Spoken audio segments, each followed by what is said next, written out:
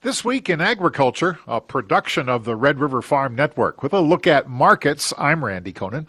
Well, as expected, USDA made little change to U.S. wheat ending stocks. They raised corn ending stocks by 25 million bushels on a 25 million bushel cut to ethanol usage.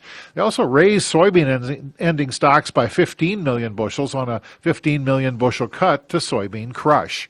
USDA raised global wheat stocks by 2.4 million tons on a larger crop in Australia and Russia.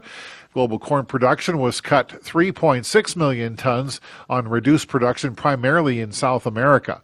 Global soybean production was reduced 5 million metric tons on lower crops in Argentina and Ukraine. Argentina's soybean crop was reduced 4.5 million tons in that February supply-demand report. Van Ahn & Company market analyst Jim Emter said that February supply-demand report really didn't hold much in the way of surprises. Basically, February reports tend to be duds. Remember, where production is more or less set in stone for the U.S. We're really looking at demand numbers, and we're looking at kind of world production, which has a greater emphasis on the South American crop, and that's where we'll kind of cover the details. Basically, the bigger surprise was maybe in soybeans that jumps off the surface, 225 million bushel carryout versus 211 expectation, and that growth was simply in the crush sector. USDA came in here and lowered crush usage by 15 million bushels. In the corn arena, market was expecting the carryout to grow to a 1.266 billion bushel carryout. We got a 1.267. Basically, all USDA did there is cut ethanol usage. And Zaner Group Ag Hedge lead Ted Seifert said the reaction to the report was lightly muted, even with some bearish soybean numbers. You know, the corn carryover number came out within a million bushel of the average trade guess. So, I mean, it was as neutral could be for corn, but that is to say that the carryover did increase a little bit on a lower ethanol number. The bean report was a little bit surprising. It came in higher than trade expectations at 225 million bushels for carryover. The trade was expecting basically unchanged at 210, and that was the USDA lowering crush by 15 million bushels. So a little bit bigger than expected soybean carryover. That's where the initial knee-jerk reaction down came from. Also had a Statistics Canada report out this week. That says all wheat stocks in Canada at the end of 2022 were in line with trade estimates at 22.3 million metric tons. That is 33% more than last year. Durum stocks totaled 3.7 million metric tons. Canola stocks were up 29% from last year at 11.4 million tons. Average pre-report trade estimate for canola was at 11.7 million metric tons.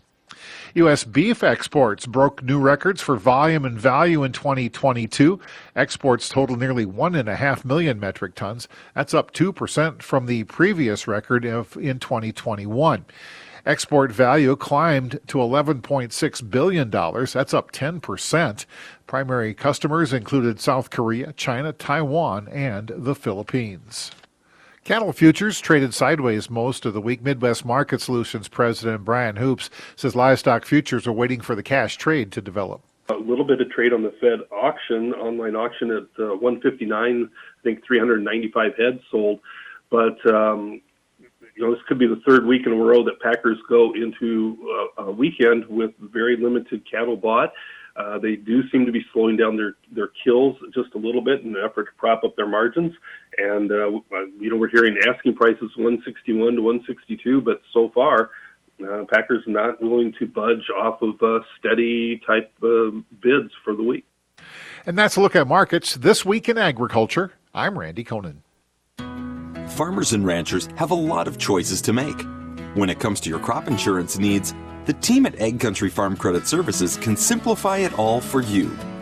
Ag Country's Optimum tool will compare thousands of options based on information from your farm, which will then be used to find the right policy for your operation.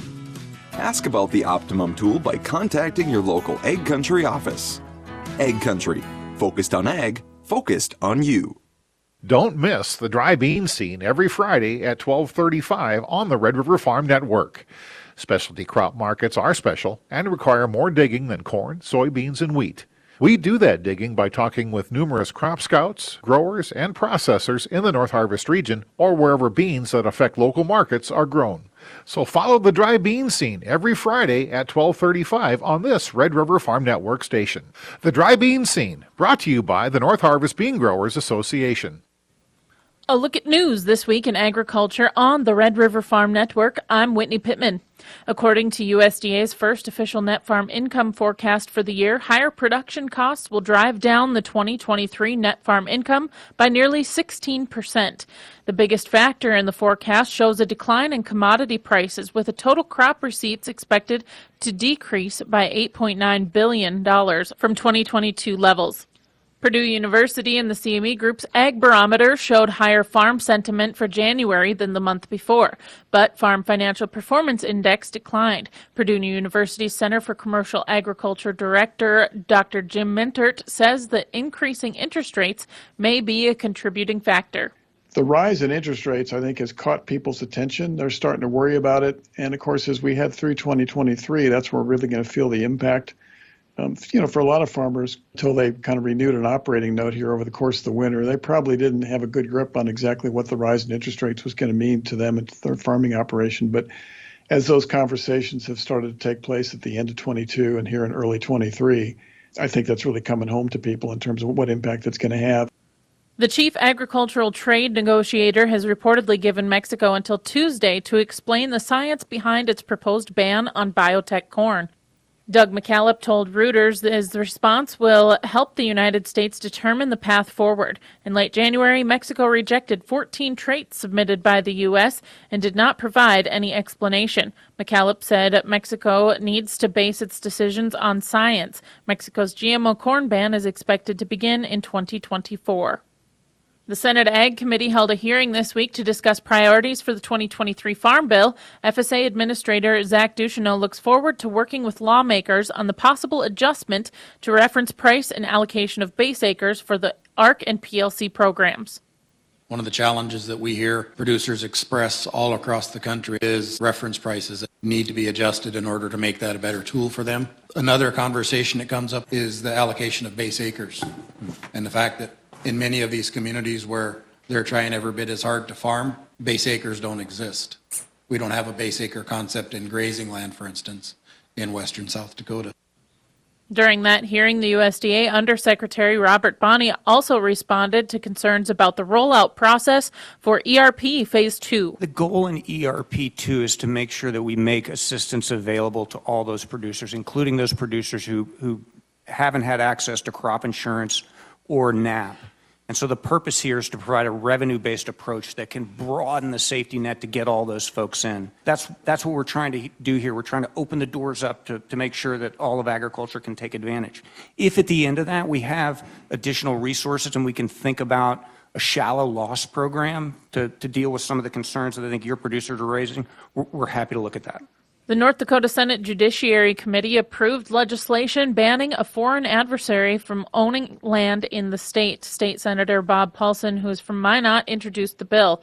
Paulson said this proposal was prompted by the proposed Fufeng corn wet milling project in Grand Forks. Center for Security Policy State Outreach Director Christopher Holton came from Washington, D.C. to testify. China has been particularly active in the last 10 years in attempting to acquire land in the U.S. From 2010 to 2020, Chinese ownership of U.S. farmland increased from $81 million to $1.8 billion. Food security is national security. If Americans don't act, China will. The issue of foreign ownership of farmland was also heard at the South Dakota House Agriculture and Natural Resources Committee.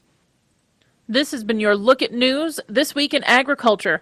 For the Red River Farm Network, I'm Whitney Pittman. When it comes to marketing, it's all about risk management. Part of marketing is your cost of production. So we need to figure out what is it going to take for you to make money on your farm. What I like to do with farmers is make sure they have a personalized plan. What can they store? When do they need the cash? When should they be selling? What is their risk management?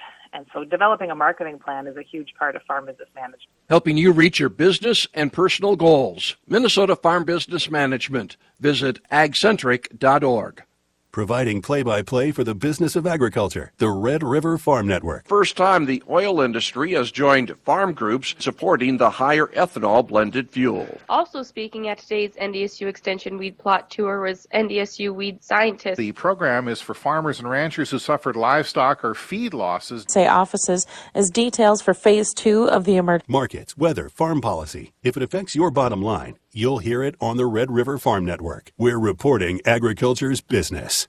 With a look at weather this week in agriculture, I'm Sierra Doctor on the Red River Farm Network. Snow is in the forecast for next Tuesday and Wednesday with 2 to 4 inches possible. World Weather Incorporated says snow is also in the forecast during the second week of the 2-week outlook beginning the 17th and continuing through the 24th. High temperatures through Tuesday will be in the 20s and 30s before falling into the single digits and teens by next Thursday.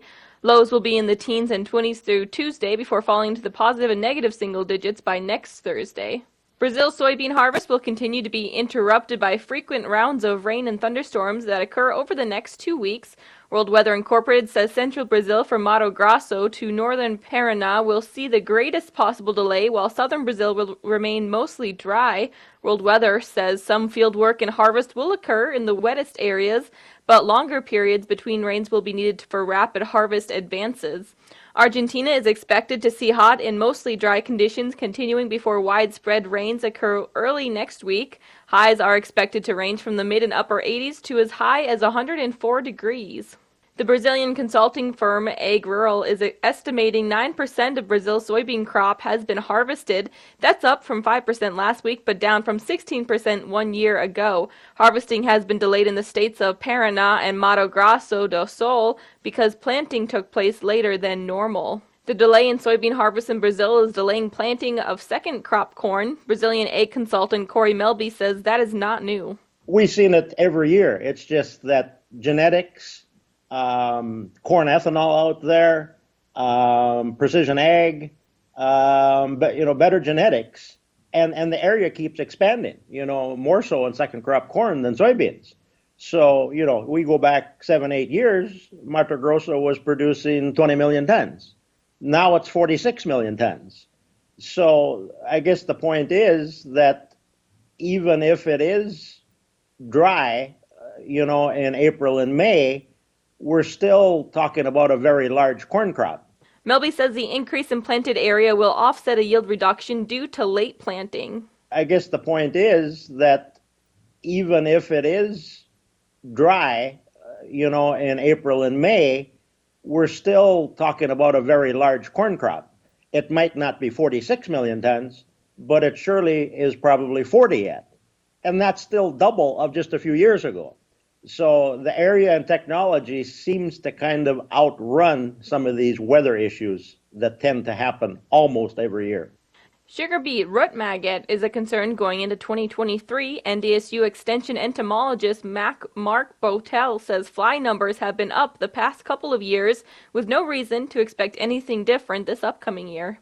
2022 once again broke the record for root maggot fly activity valley-wide, so as looking at the area as a whole, 2023 or 2 was worse than 2021, so those were the two worst in the last 16 years of sampling.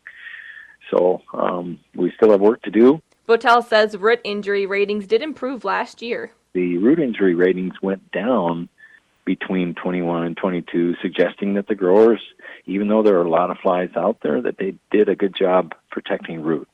So, but we're still looking at a lot of areas with pretty high risk for damaging infestations again in 23.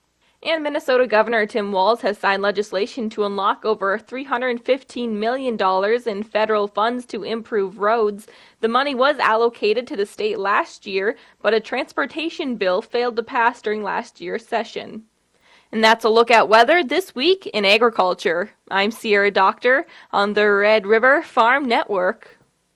Have you adjusted your crop insurance policy to reflect the increase in commodity prices and input costs? Hi, this is Bethany Rentz, crop insurance agent with Irie Insurance. We want to partner with you to provide you a comprehensive policy structure to protect your farm's revenue and preserve your equity. Give us a call today to set up a time to meet with an Irie Insurance agent prior to March 15th. For contact information, please visit our website at irieins.com. You're protected and appreciated at Irie. Irie Insurance is an equal opportunity provider.